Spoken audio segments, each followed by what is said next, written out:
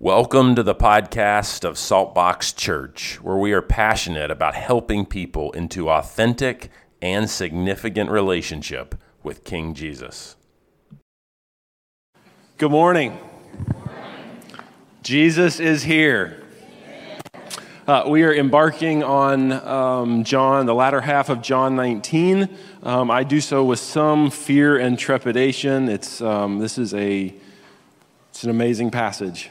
So you pray for me as I pray for and preach to you. How's that? I want to look into the camera and say welcome and good morning to those of you who are on YouTube currently or Facebook. We're grateful that you're with us. Feel free to interact, and we'll try to circle back to you with any questions or comments. So I'm going to start in chapter 19, verse 16 is where we ended last week. I'm going to pick it up right there. And open your Bible, scroll, do whatever you're doing. But this is powerful. It's good. It's a good Sunday. It's a good passage. So Lord Jesus, help us. Let me give you a quick recap from last week. Last week we looked at the Jews and how it could be that a group of well-meaning people that loved the Lord slowly got this lie worked down into their hearts that God had abandoned them, that the Messiah was not coming, that God didn't care about them, that he didn't like them, that he had maybe tossed them aside, to the point where they were so filled with hatred at Yahweh God that they could yell to Jesus, "Crucify him." So we looked at the journey of going into sort of the human heart from the perspective of the Jews, how hurt can go to disappointment, to anger, to really bitterness, and ultimately hatred. And James likens hatred with murder. And what did the Jews do to Jesus? Murdered him. That's right. So that's what we looked at. And then we also looked at Pontius Pilate and his fear. He had three major failures in his career. Rome had threatened to upend his governorship and end his role as governor. And so the Jewish leaders leveraged Pilate's fear and manipulated him and really blackmailed him into crucifying Jesus. And then we pivoted and kind of went, okay, in what ways do we have lingering hurt inside of us or fear that keeps us from going, doing, and becoming all that God's called us to be?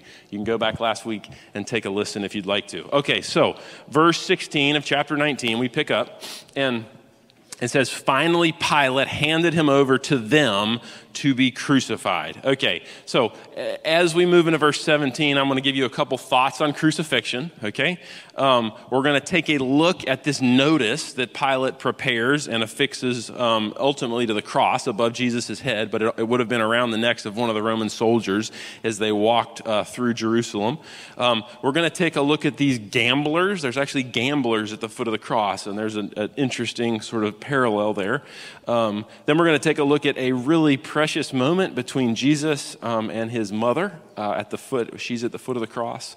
We're going to take a look at darkness falling over the face of the earth.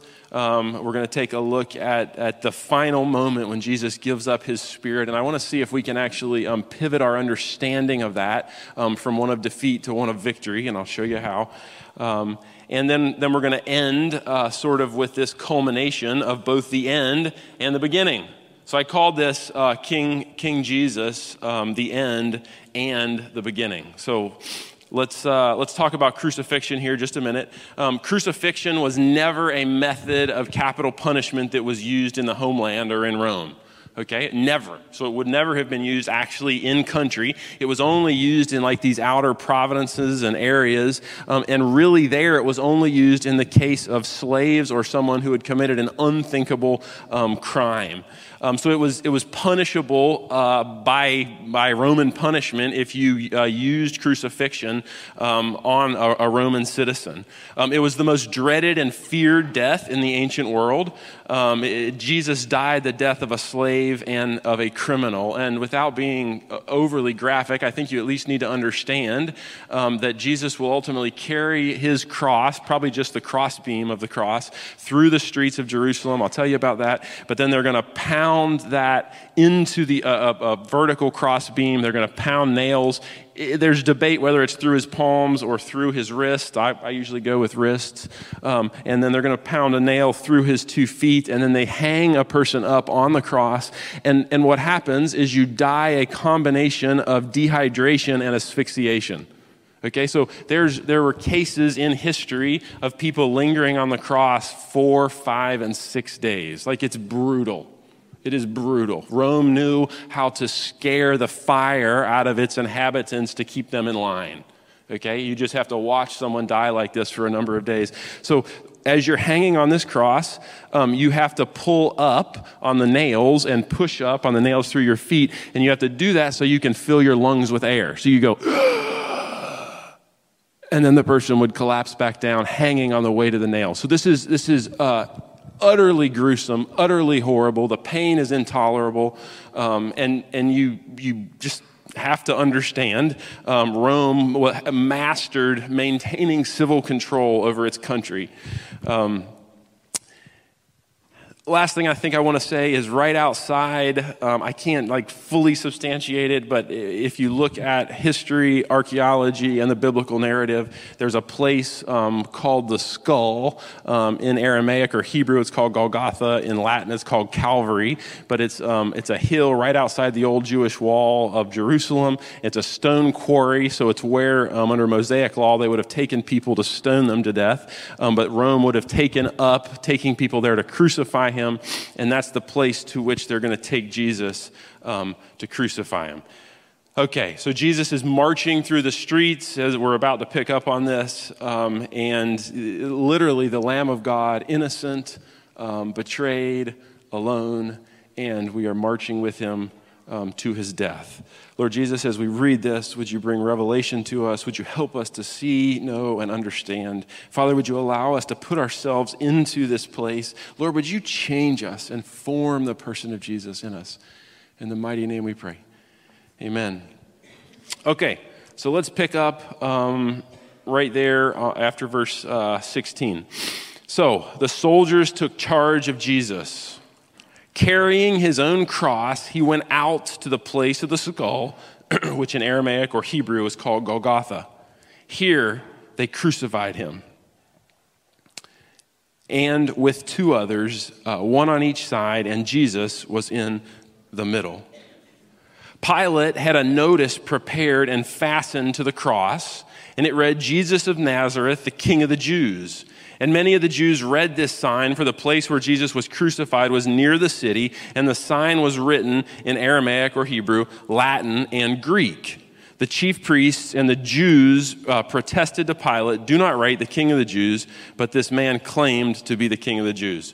Okay, so when someone was crucified, they would have taken the crossbar, they would have tied Jesus to it, possibly pounded the nails in, but probably pounded the nails once he got to the hill. He's going through the city, and there would have been 4 Roman guards that would have traveled with him through the city. 1, 2, 3, and 4. And one of the Roman guards would have held a placard that would have said what Jesus was accused of. And Rome did this for 2 reasons. They did this, number 1, to scare the fire out of everybody from disobeying, okay?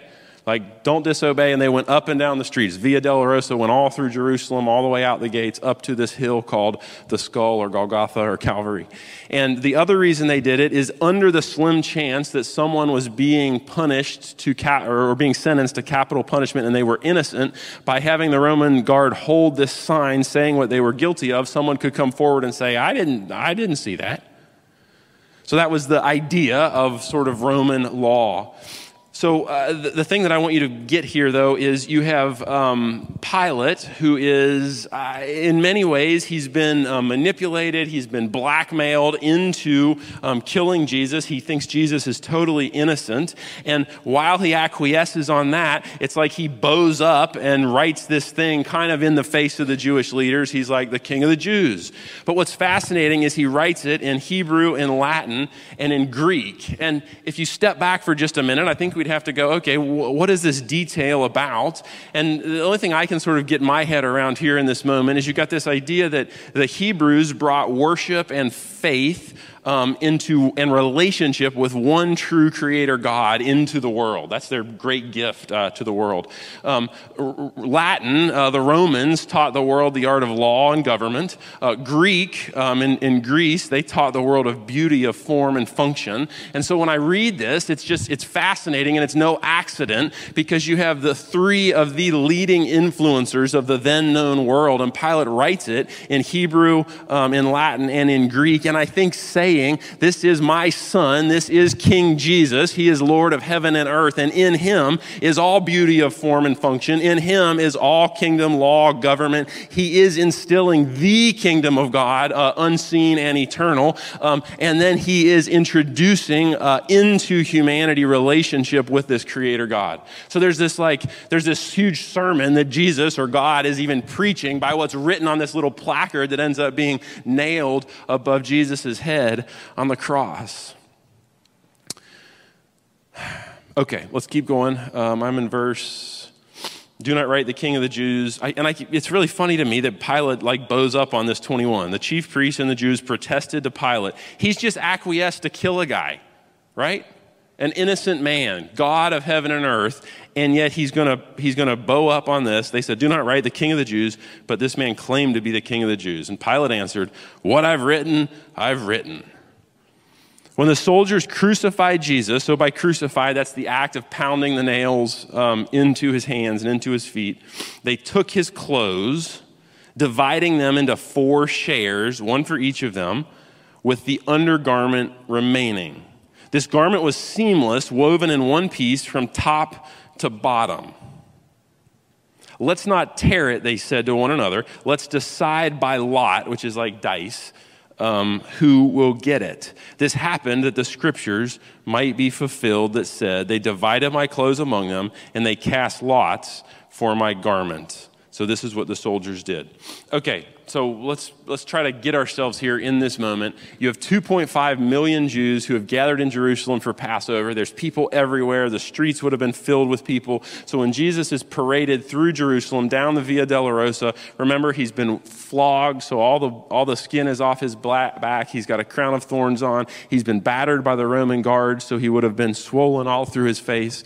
And he makes it up to this hill. They crucify him, pounding nails in, pounding nail, and then they stand it up and chunk, he goes into place and he is now there. And then what we have is this shocking indifference of these 4 Roman soldiers who are standing at the foot of the cross casting dice for his clothes. Okay? So a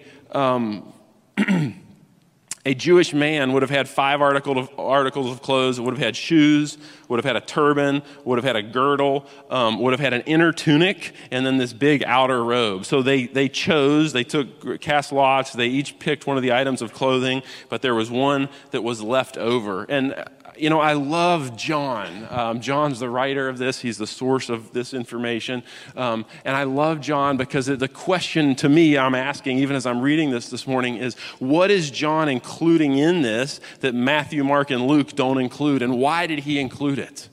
Okay? So I'm going, okay, Father, speak to me. Help me understand. Help me see and know. And so what happened is, and then it even says, this garment was seamless, woven in one piece from top to bottom. Now, I'm not going to cross-reference back, but if we did, and I took you to the Mosaic Law, what you would find is the high priest wore an inner tunic that was seamless. Okay?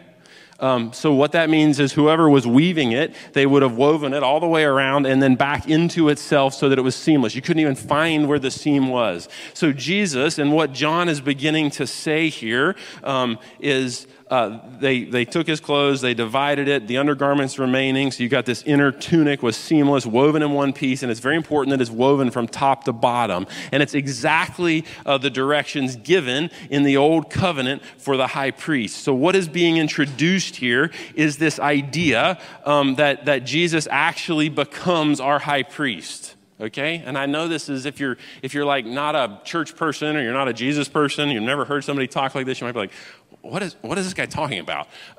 In the Old Covenant, in the Old Testament, the high priests were the ones who would go into the temple to the Holy of Holies once a year, and they would take blood of a lamb and they would put it on the altar and splash it on the sides of the altar. And in doing so, that was the Ark of the Covenant. In doing so, the sin of the people was forgiven for that calendar year.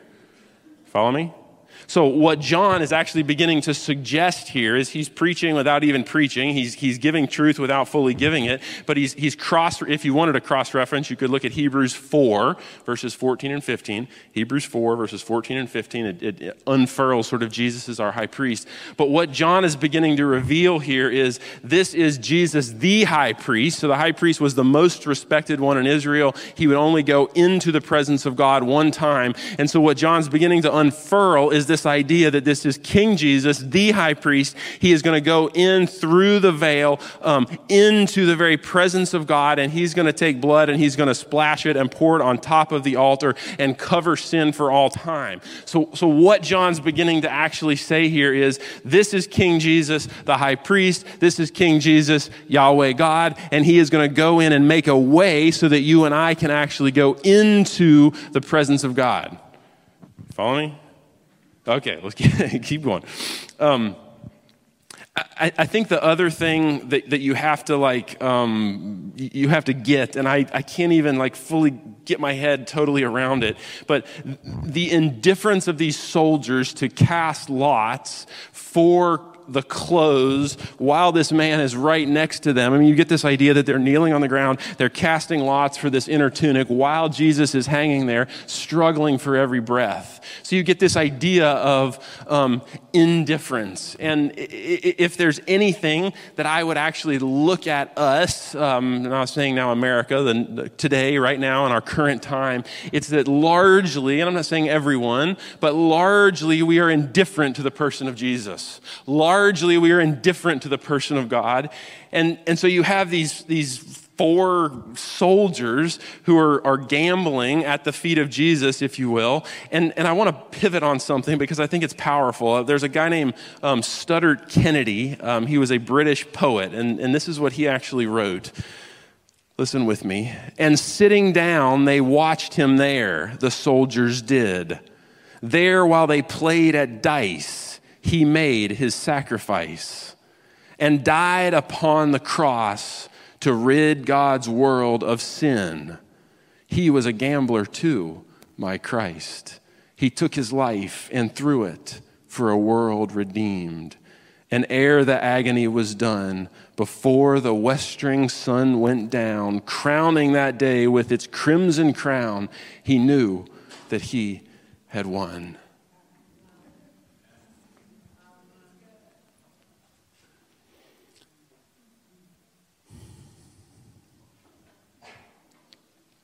If we shift back to this idea of Jesus as the great high priest, if you look at the Latin Vulgate translation, priest actually translates pontifex, and it translates to bridge builder. And so I think what John is even mining out of this moment is this is Jesus, the great bridge builder. This is Jesus, the way maker. This is Jesus, the Lamb of God. This is Jesus who breaks through your depression and your suffering and your anxiety. This is Jesus who heals what's been broken. This is Jesus who resurrects the dead. This is Jesus who heals the brokenhearted. This is the King who once and for all is actually going to break into the temple. And in just a minute, we're going to see that the actual curtain that separates all humans from the presence of a holy God is going to be rent. And when it rents, what he's saying is the presence of God no longer now dwells in buildings made by human hands. It now dwells in those of you and those of us who are willing to give our lives to King Jesus, and we become the carriers of the presence of the King.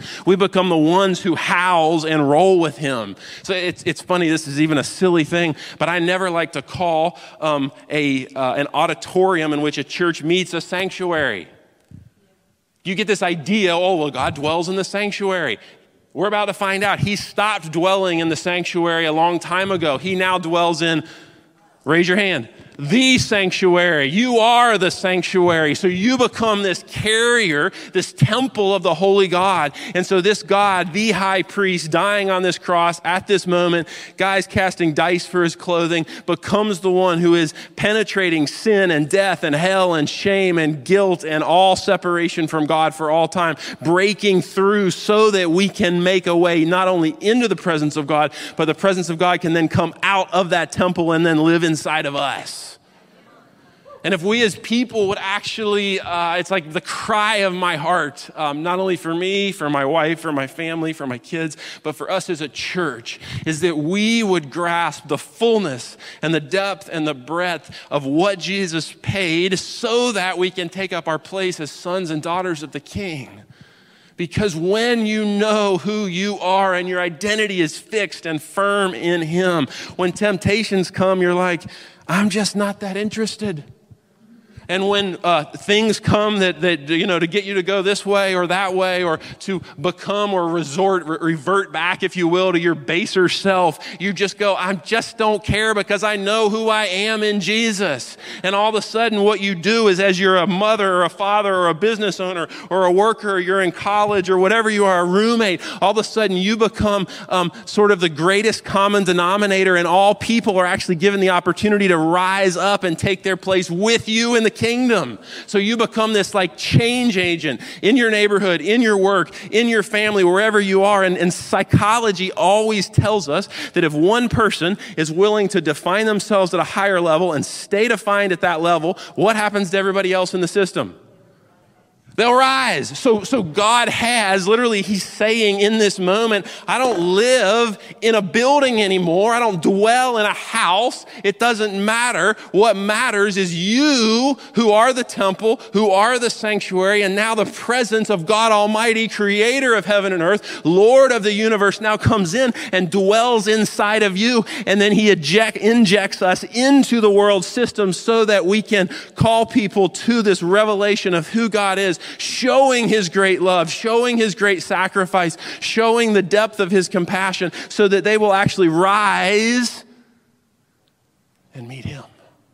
It's like, oh my goodness. The bridge builder, the way maker, the Lamb of God. Verse 25. Near the cross of Jesus stood His mother. Who's His mother?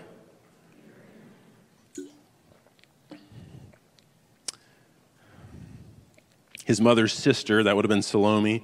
That's the mother of James and John. I don't want to linger here, but I at least want to say, if those of you who know your Bible, and if you don't, fact check me, but those of you who know your Bible, Salome actually went to Jesus at one point and said, hey, my guys, James and John, my sons, they're really great and they're something special, and can they sit at your right hand in the kingdom of God?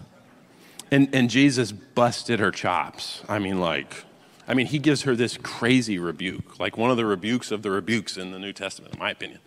But who's at the cross? May we all be marked with how to respond to a rebuke. Now, let me ask a question here. Where are the disciples?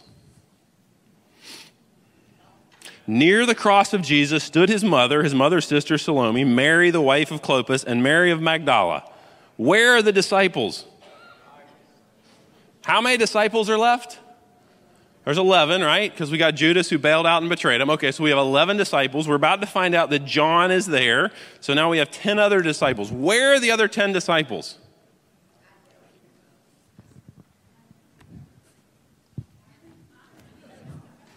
Right? And I've heard a number of theologians actually try to say that, well, it wasn't dangerous for a woman to stand at the cross and let them know that they were. I go, yeah, right. Do you think it was ever safe to associate and become a friend of someone who is sentenced to die by Rome? They're in danger of actually becoming an accomplice of Jesus, and Rome could just as quickly turn on who? The way I read this is we've got 4 courageous women and John, and everybody else who had seen and given their lives to this Jesus is gone. the ones who were raised from the dead, the ones who were healed of leprosy, the ones whose hearts and relationships were healed, the ones who had come to know him as God and as Yahweh and as Lord and as Savior and his friend, and they have all run and hid. I mean, you hear me? So you get these 4 courageous women, and I mean, it is fascinating to me that the ones who endured with Jesus to the end are 4 women, and we're going to see next week the one he tells he's resurrected first is to a woman. Interesting.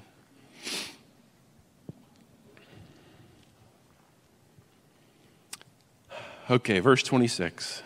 When Jesus saw his mother there, and the disciple whom he loved. Who's the disciple whom he loved? If there's anyone we want to be like, that's it. Standing nearby, he said to her, "Woman, here is your son." And to the disciple, "Here is your mother." From that time on, the disciple took her into his home. Okay. You got Jesus, and he's on this hill. He's got a guy being crucified on each side of him. He's got 4 Romans below him who are indifferent.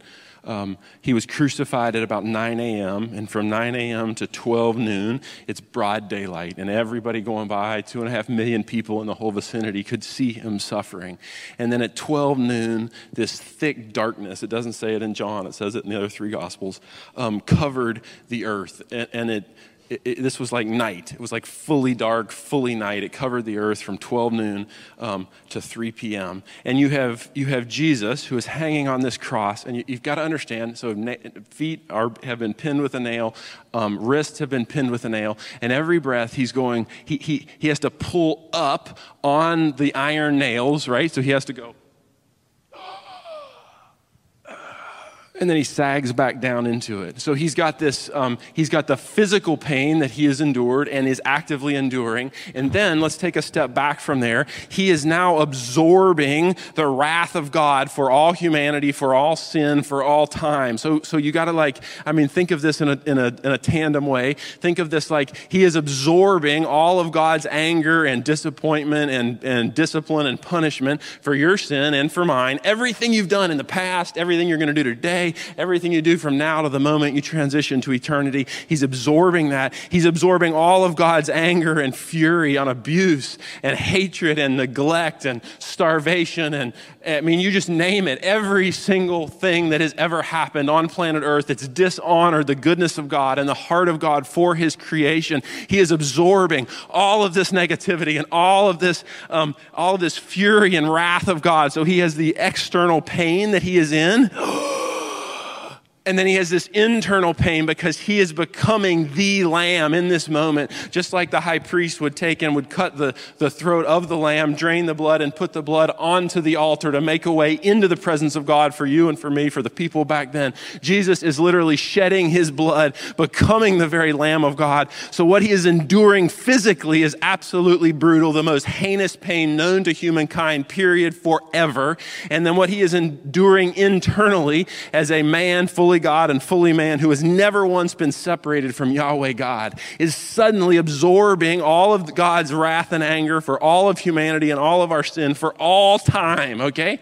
So he is under such duress hanging there, and he pauses everything and calls a timeout. Now let's see what he says. Verse 26. When Jesus saw his mother standing there and the disciples whom he loved standing nearby, he said to her, "Woman, here's your son."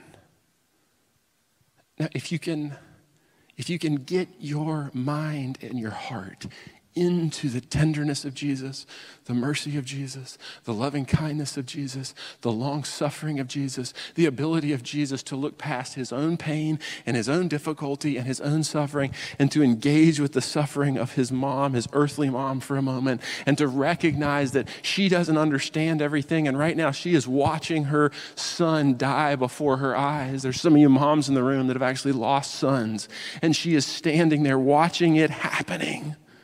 And she doesn't understand, and Jesus calls this time out. And Jesus has other brothers that he could have actually entrusted Mary to their care, but they didn't know Jesus yet. They hadn't surrendered their life to Jesus yet. And so he looks at John, the one who was most intimate with him, the only one of the disciples who didn't abandon him at the cross. And he says, John, behold your mother.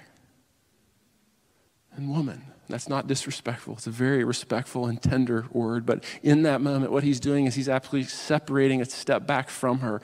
And he's saying, dear woman, deeply loved and respected, behold your son. And the brokenness in your heart that you're having in this moment, may it be that God would use John the Beloved to bring healing and restoration in the rest of your journey.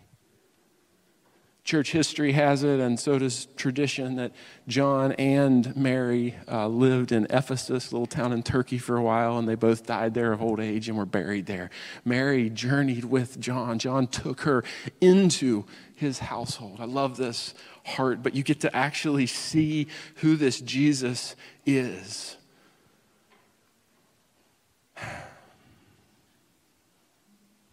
From that time on, this disciple took her into his home.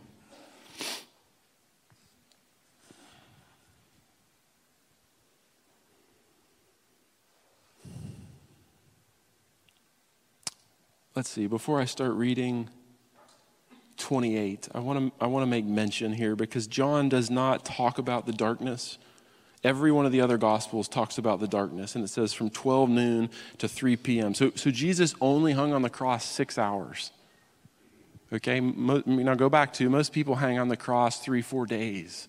So he only was there 6 hours. The first 3 hours, daylight. The second 3 hours, darkness.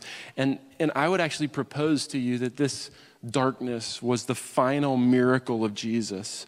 If you look at a calendar, Passover, which is what they're celebrating on this very day, always happened at the time of a full moon. So logistically, scientifically, I guess a solar eclipse was not possible. So this is literally a miracle of darkness. It actually, it lends itself back to Moses instituting darkness in Exodus over the land of Egypt. And I would look at this probably several ways.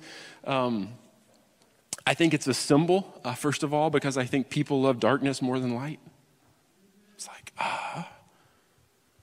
I think it's also a symbol, or it reveals this loving, compassionate God that Jesus knew, that Jesus knew, this Yahweh God, because I think after 3 hours where Jesus had been on public display, God sovereign, God Almighty, God Yahweh then said, "This is my son whom I love, and as I pour my wrath on him, I'm going to shield him. I'm going to hide his shame and his nakedness, and while I exact my wrath and judgment on him, and he becomes the Lamb of God for you and for me for all time, I'm going to shield him, and I'm going to hide him, and I'm going to cover him, and I'm going to protect him."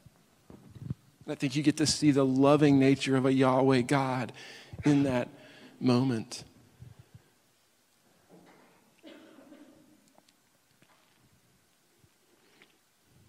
And then I think finally that you can't read this about the darkness without thinking about, many of us get stuck in darkness, don't we? If you're stuck in your own depression, if you're stuck in your own anxiety, if you're stuck in some addiction, if you're stuck in a broken marriage or a broken relationship, I want to just tell you, this is the King who was stuck in darkness, and light is about to penetrate through and break the darkness. So wherever you are and whatever you're feeling, whatever you're experiencing, there is hope and life and peace and joy on the other side of this because of what Jesus is about to do. Okay, let's keep reading. I'm in verse 28. Later, so this is coming to the end of this is coming to the 3 p.m. So he's now been there almost 6 hours. Knowing that everything had now been finished. This is really important. I'm going to come back to it, but you're going to hear me say a lot of times when I preach, the finished work of the cross, the finished work of the cross. And this is what I'm talking about, okay, what we're reading right now. And so that scripture would be fulfilled. Jesus said, "I am thirsty." A jar of wine vinegar was there, so they soaked a sponge in it and put the sponge on a stalk of the hyssop plant and lifted it to Jesus' lips. when he received the drink, okay, let's pause right there. Have you ever taken like red wine vinegar out of your cooking cabinet when you're thirsty? So what are they doing to Jesus? Even this is mocking. Even this is hatred. When you drink a big old slug of red wine vinegar and tell me it doesn't go, right? You're thirsty more.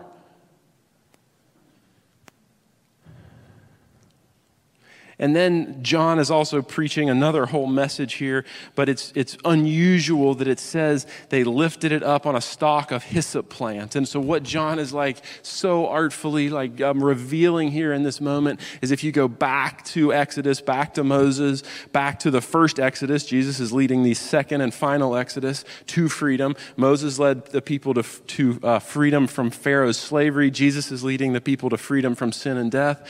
But Moses was instructed by Yahweh God to kill the lamb, take the blood, take a hyssop branch, stick it in the blood, and then put that blood on the door, on the side post and the top of the doorway. So when now, New Testament, Jesus on the cross, Jesus is here, you got the four women, you have John somewhere nearby, you've got guys gambling for his clothes, that's now past. He says, behold, I thirst. They take the same hyssop branch and they lift it up to him on a sponge, and he is saying again, fulfilling, I am the Lamb of God, I am the blood that is going to be over you and beside you, before you and behind you. I am this Lamb of God, I am the King, I am the deliverer, and I have come that you might have life and life abundant. I have come that you might have freedom and freedom abundant. So when John puts it in here, this hyssop plant, soaked sponge, he is saying, this is the Lamb of God, this is the high priest, this is King Jesus, this is God incarnate. When Jesus had received the drink, Jesus said, it is finished. With that, he bowed his head and he gave up his spirit. I didn't say it, but I think I need to, let me just back up just a touch and say one additional thing. Passover was called Passover because the angel of death was coming to Pharaoh's house. And so Moses had all the people take blood, put it over the doorpost like that. And as long as they were covered by the blood, then that angel of death would pass over their house. Got it? Pass. Very literal, right? Okay, so what is happening here is, again, this connection to the old and the new. It's like this bringing together, and it is why we no longer sacrifice animals, because Jesus became the Lamb of God. I mean, he became it. Okay. When he had received the drink, Jesus said, it is finished, and with that he bowed his head and he gave up his spirit. All right. There's more here than is understandable, and we're going to try to open it. So here's how it goes. First of all, if Jesus died after 6 hours, and most people take 3, 4, or 5 days, tell me about the death of Jesus. Did anybody kill him? No. He surrendered his life. He gave his life. No one took it.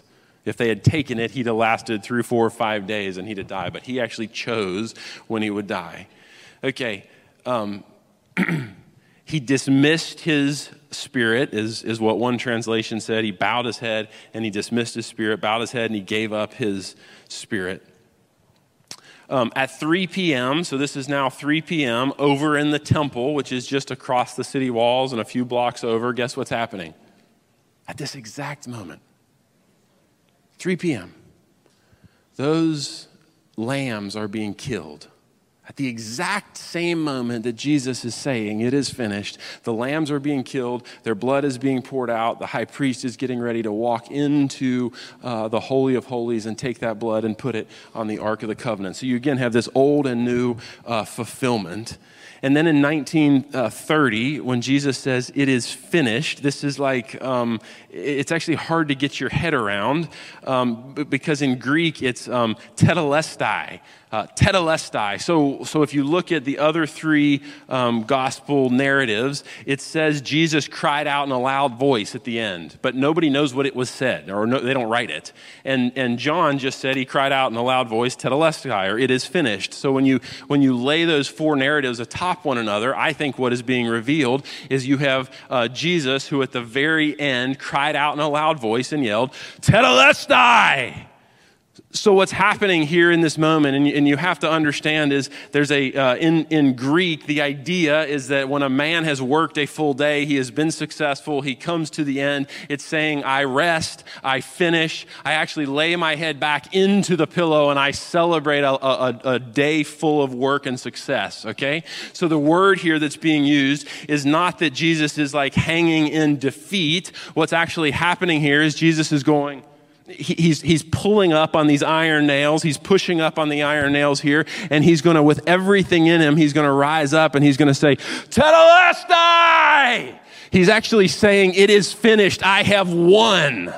Okay, this is not like, I'm dying now. No. With everything in him, he is calling upon all of everything inside of him, all of his humanity, all of his godness inside of him. And he is actually saying in this moment, I have reigned victorious. I have conquered death. I have conquered hell. I have beaten the grave. I have opened up the door to freedom. I have broken suffering and sickness and pain and abuse. And I have ended famine and hunger. And then there's this like tension that we as New Testament believers enter into, because it's the now and not yet of the kingdom. In other words, the kingdom of God is here. It is the finished work of the cross. The victory is his. The victory is ours. And it's the not yet of we haven't quite crossed over into the perfection of the next kingdom of God, or the kingdom of God eternal. Does that make sense? So what you have here is Jesus not falling in defeat, because I think a lot of people read it that way, but rather he is rising up. In fact, I hate to even say this, but I'm going to say it anyway. It's the only thing I could think of. Some of y'all who like the movie Braveheart, he's copying Jesus. You know the end where he yells? Freedom. He's copying Jesus, okay? Except he died. Great, William Wallace, sayonara. Jesus is saying, I've beaten death. He's even saying here, I am returning. And at this moment, what the other gospels actually say is the earth actually shook. So in this moment, the Pilate has turned his back. The Roman government has turned their back. All of the Jewish leaders have turned their back. But in this moment, when Jesus is yelling, tetelestai, all the earth is shaking. So earthquakes are ravaging through Palestine at this moment. Great rocks are ruptured in two. And even if the people don't cry out, what's happening is the creation is bowing before its creator, and it is rupturing, saying the King of Glory has died. The King of Glory has won. The King of Glory has conquered. And even it says that men and women, if you look at Luke, who had died in the faith, resurrected and came walking back in Jerusalem in their grave clothes. What happened is the power of God was released and revealed in this tetelestai in such a powerful moment that all of heaven and earth acknowledged, even when the people lived in denial and refused to see. It was this moment when the King of Glory said, I have won.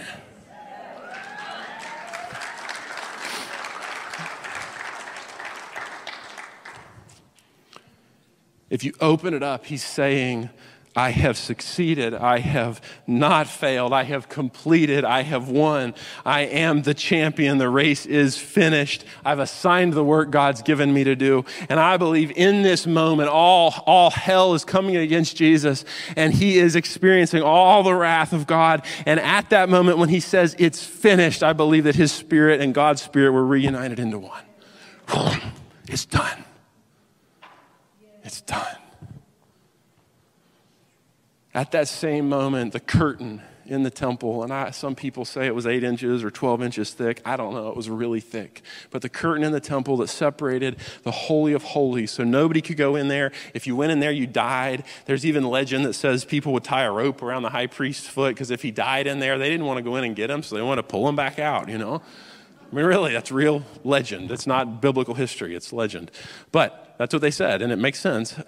So in this moment, though, as Jesus is yelling tetelestai, that what's happening at the temple is you got all these people who are killing these animals. They're taking the blood. They're getting ready to go into the Holy of Holies. And you can just imagine as the high priest, which was Caiaphas, was getting ready to walk into the Holy of Holies with his bowl of blood to make atoning sacrifice for all of the people for all time. The entire curtain, which would have been 25-ish feet tall, rent or ripped from top to bottom. It's 8 or 10 inches thick, and he's standing there, and this curtain goes... And what that symbolizes and signifies was the presence of Jesus then erupts from the temple. And he's saying, I don't live in a temple anymore. I now live in you if you're willing to surrender your life to him. And so in this moment, as the earth is shaking, rocks are splitting, fissures are forming, people are getting up out of graves and walking back into Jerusalem. Read Luke if you don't believe me. The temple is being torn. All fear and trembling is released upon people. Darkness is breaking. And so you get this idea at 3 p.m. as Jesus says, tetelestai, that the darkness which has been on the earth for 3 hours is suddenly ruptured and sunlight breaks through again. And you get this idea of creation out of nothing. In the beginning, God spoke to the nothing and the darkness, and he created something, and you have darkness again, and he's now recreating us new in Christ Jesus, because those who are in Christ are new creations, right? The old has gone and the new has come, and so all of creation tetelestai, I have won.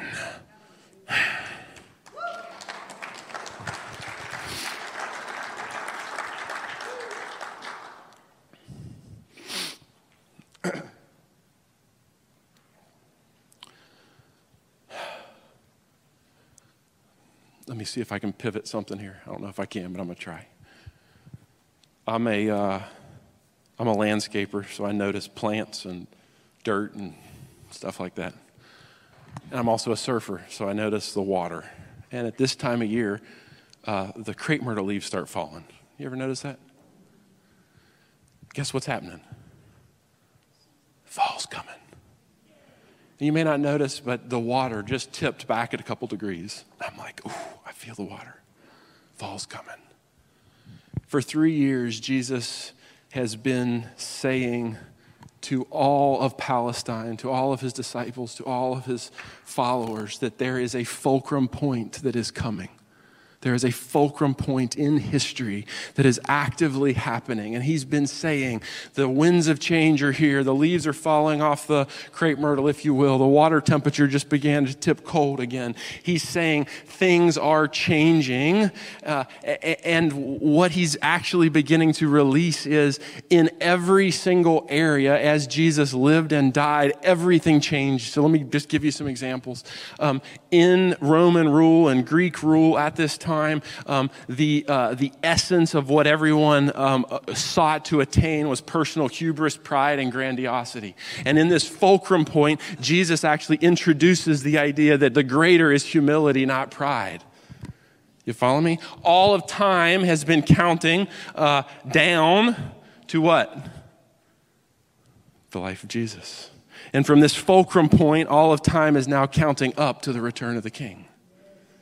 All of history transitioned on this one fulcrum point. You get this idea of this was the old covenant, now it's the new covenant. It was the Levitical high priest, now it's King Jesus. You get this idea that it was Old Testament sacrificial laws, and now Jesus becomes the one and only sacrifice for you and for me. You get this idea that greatness is defined by pride and domineering leadership, and Jesus transitions at this fulcrum point that greatness is now defined by service and not coming to be served, but to serve. And so everything in all history for all time transitions on this fulcrum point of this little baby who grew and lived and then died at age 33. And you have this idea that death and suffering and pain and hurt, he has ripped the sort of the shroud off of it, and all of those things are beginning to be undone. And you and I have to faithfully walk out the now and not yet of the kingdom as we embrace the reality that this King has come and set us free. And if you don't have your freedom yet, it's because it's not the end of the story. This is the King. Tetelestai. it is finished. Worship leaders, would you all come out?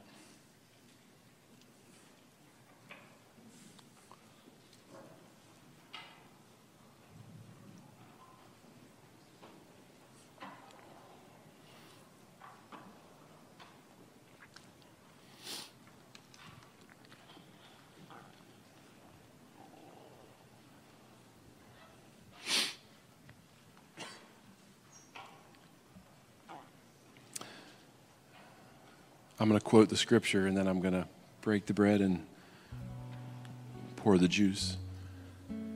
On the night that Jesus was betrayed, so this was what we just talked about, was 3 p.m. in the afternoon. Remember, he was put on the cross at 9 a.m. It was the dinner the night before when he was betrayed, right? So it all just happened. On the night that Jesus was betrayed, he took bread and he broke it. And he said, "This is my body given for you.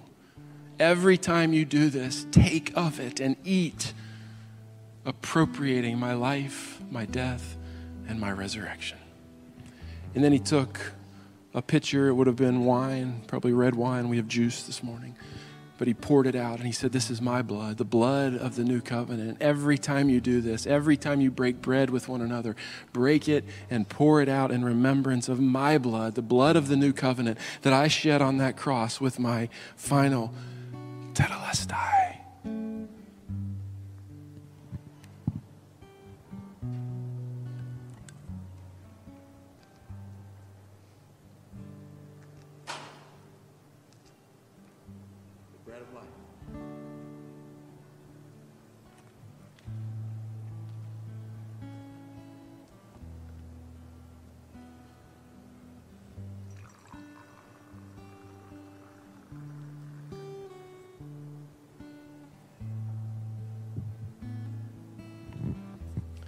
Father, as we come to the table this morning to eat the bread and drink the juice, Father, would you take these common elements and would you set them apart in such a way that we are forever marked and impacted by the price you paid that day. So you paid the price we couldn't pay. You died the death we couldn't die.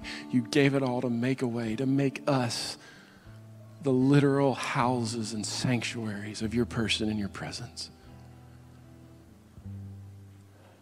Father, we love you because you first loved us. Amen. Ushers, if you guys would come forward, Phil and Patty and others. Here's what we're going to do. We're going to do 3 stations this morning. If you're seated in this center station, you're going to go out that way. And you're going to come down. You're going to come up here and get the bread. And it's all gluten-free bread, by the way, bread and juice. And then you're going to go back to your seat. If you're over here, we have possibly Roger and Ann are going to be over here. You're going to come out, go pass by Roger and Ann, and then back to your seat. And then we may have David and Monica over here on this side. But you guys are also going to go out that way, come down by them, and then back to your seat. What I would love for us to do is, while we're coming up and taking this, let's worship the Lord together. You guys will lead us in something, no doubt. And then I'll say a prayer once everyone has gone through. If you'll hold the elements, I'll say a prayer, and we'll celebrate together. Front rows, why don't you stand up, and we can start.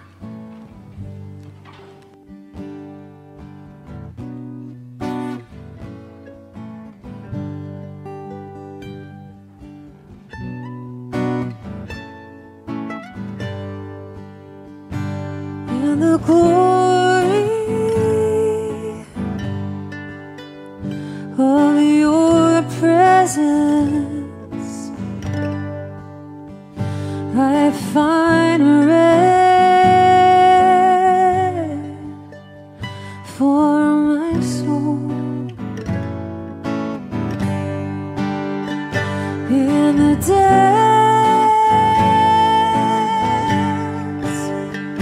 of your love. I find peace.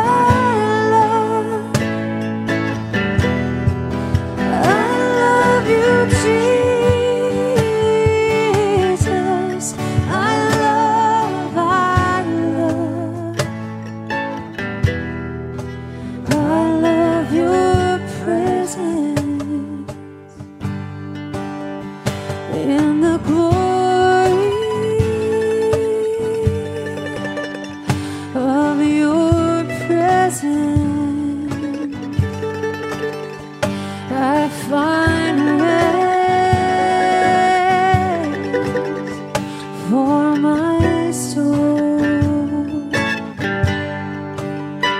In the depths of your love, I find peace, makes me whole.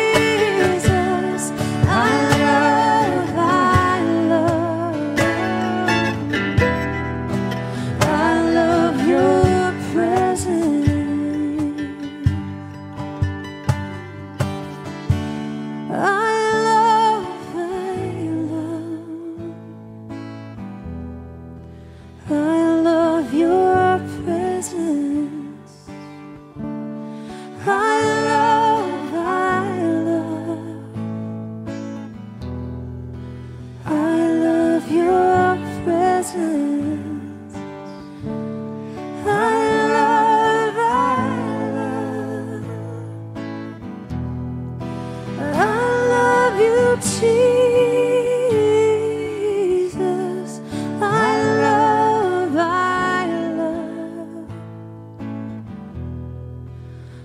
love your presence.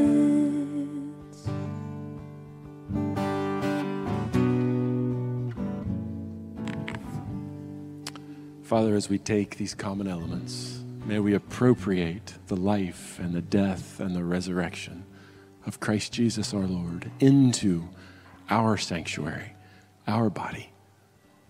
And may we be found as people where you are living in us and through us. As we take this, say with me, Tetelestai, take and eat and drink. Amen.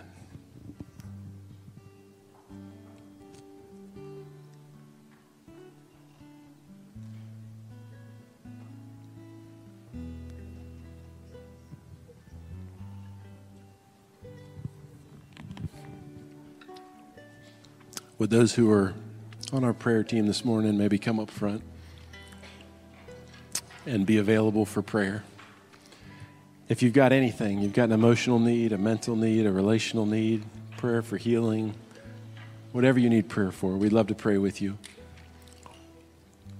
Let me also take a risk on this day.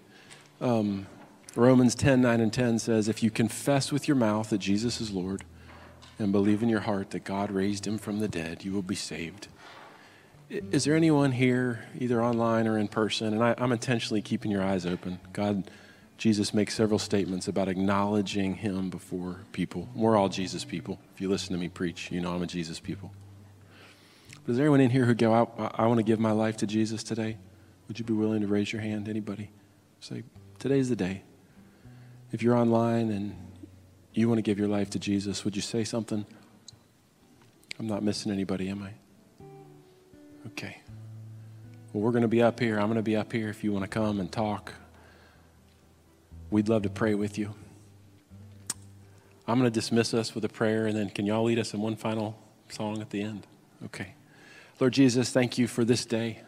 And Father, I pray for this body at this time that we would be a group of Tetelestai believers who live in the finished work of the cross, who know that you paid it all because we couldn't, and you made a way, and the King of Glory now lives inside of us.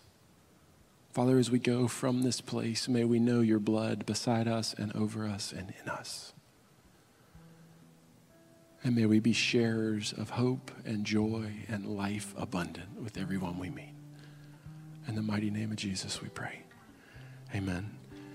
You are dismissed. They're going to close us in a song. Come for prayer if you'd like. We love you, and we'll see you next week.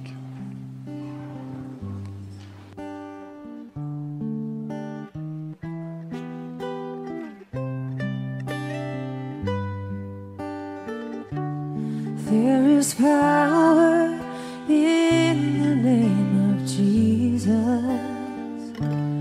There is power in the name of Jesus. There is power in the name of Jesus to break every chain, break every chain, break every chain. Break every chain, break every chain, break every chain.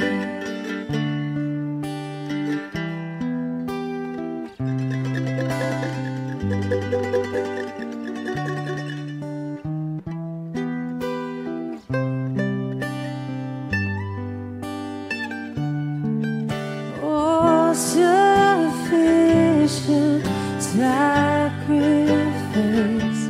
so freely given, such a price. Lord, our redemption, heaven's gates swing wide.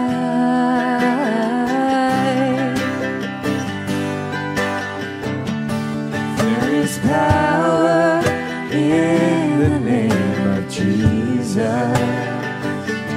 There is power in the name of Jesus.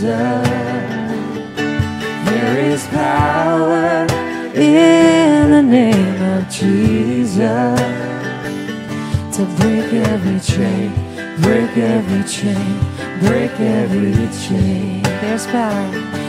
There is power in the name of Jesus. There is power in the name of Jesus. There is power in the name of Jesus to break every chain, break every chain, break every chain, break every chain, break every chain, break every chain.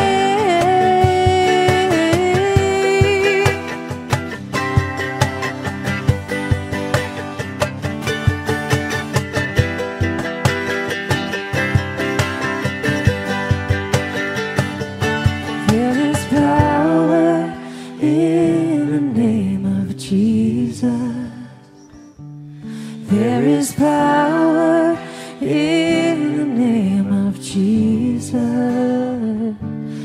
There is power in the name of Jesus to break every chain, break every chain, break every chain.